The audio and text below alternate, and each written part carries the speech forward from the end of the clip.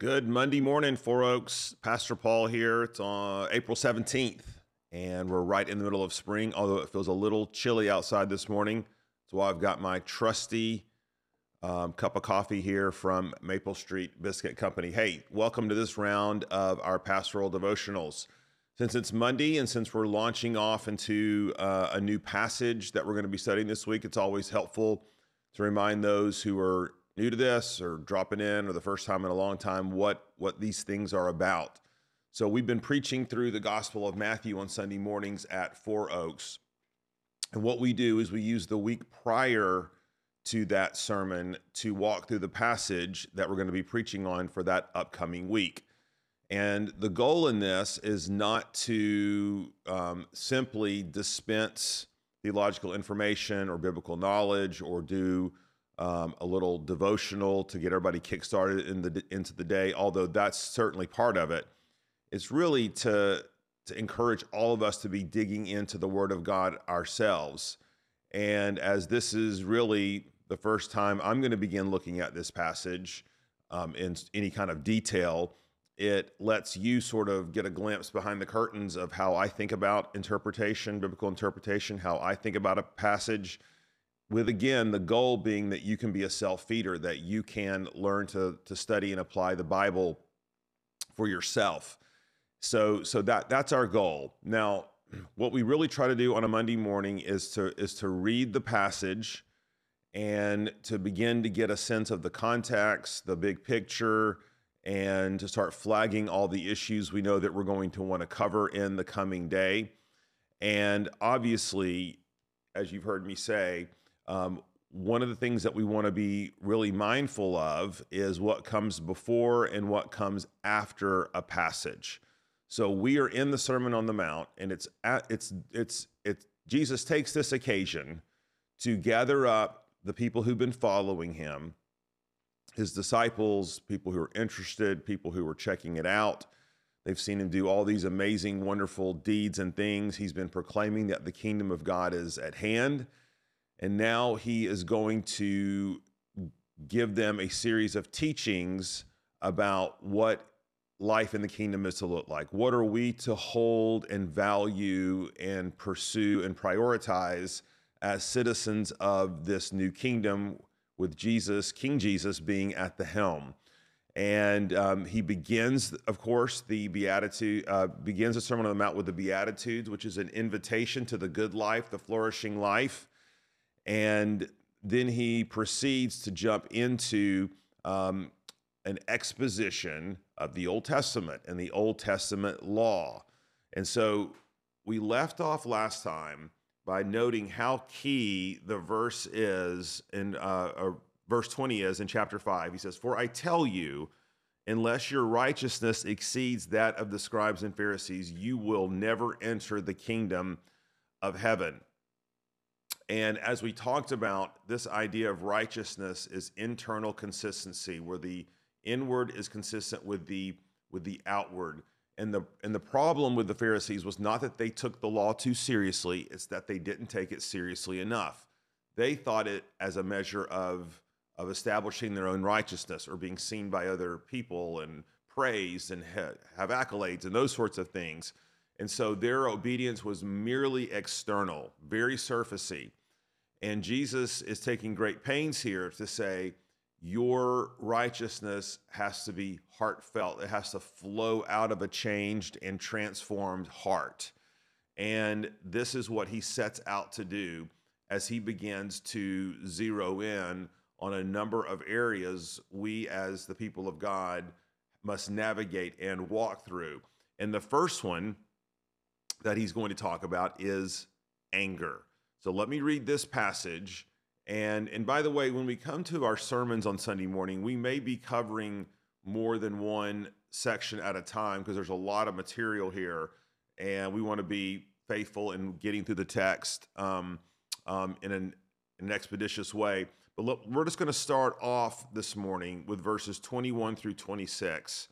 And this is the first area of the Old Testament law that Jesus wants us to re-examine from a kingdom perspective. Okay, verse 21. "You have heard that it was said to those of old, 'You shall not murder, and whoever murders will be liable to judgment. But I say to you that everyone who is angry with his brother will be liable to judgment. Whoever insults his brother will be liable to the council, and whoever says, "You fool," will be liable to the hell of fire. So, if you are offering your gift at the altar, and there remember that your brother has something against you, leave your gift there before the altar and go. First be reconciled to your brother, and then come offer your gift. Come to terms quickly with your accuser while you are going with him to court, lest your accuser hand you over to the judge, and the judge to the guard, and you be put in prison. Truly I say to you, you will never get out until you have paid the last penny.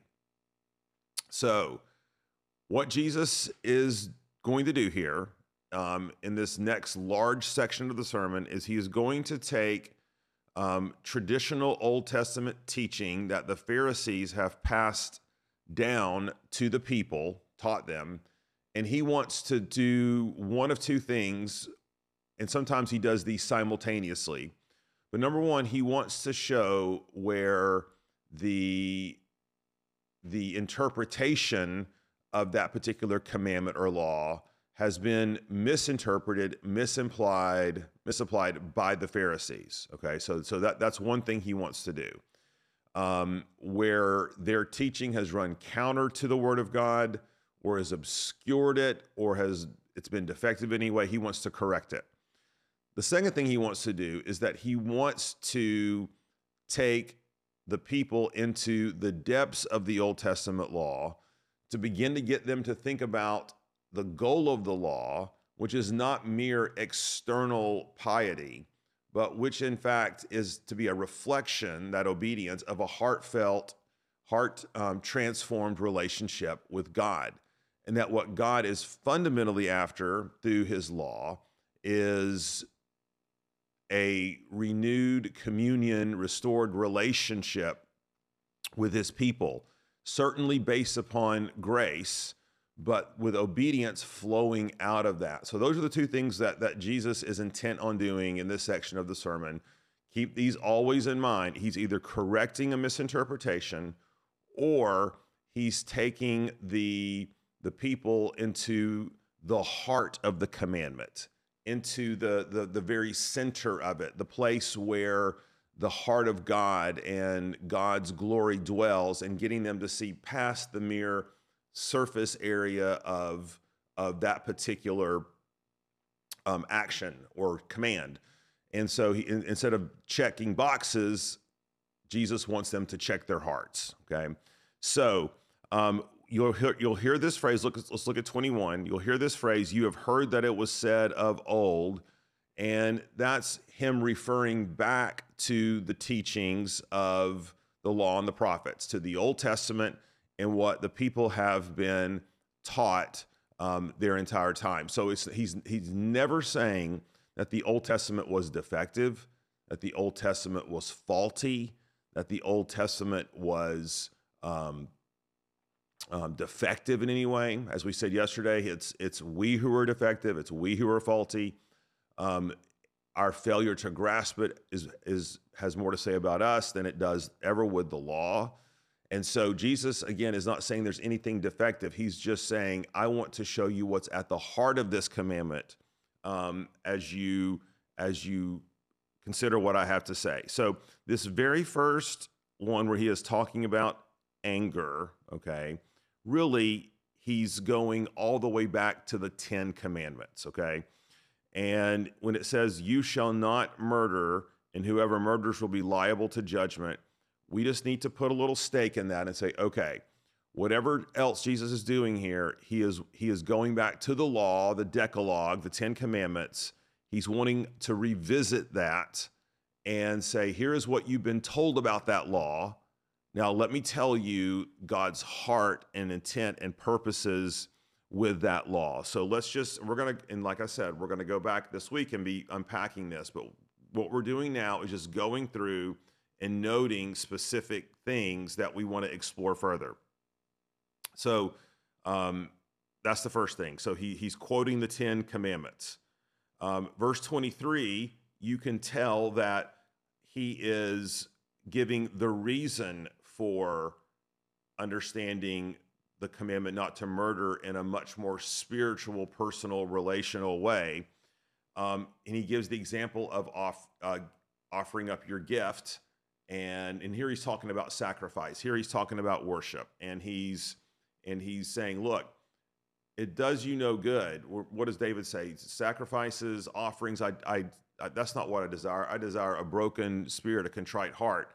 That's what this is getting at. Why are you bothering going through the religious motions when you're at enmity with your brother? Okay, so that's another thing we want to check. Okay, so this is, this is the 10 Commandments. This is the commandment to not murder. Jesus is giving us a much more deeply personal, relational interpretation where we want to go beyond just the wooden, did you kill someone or did you not? That commandment has to do more with the heart and the nature of our relationships and the things that breed anger, okay, or that breed murder. So no one just wakes up one day and says, I'm going to kill somebody, right? There's a process, there is an anger, there is a disturbance in the soul that takes root, and over time, the ultimate expression of this is murder.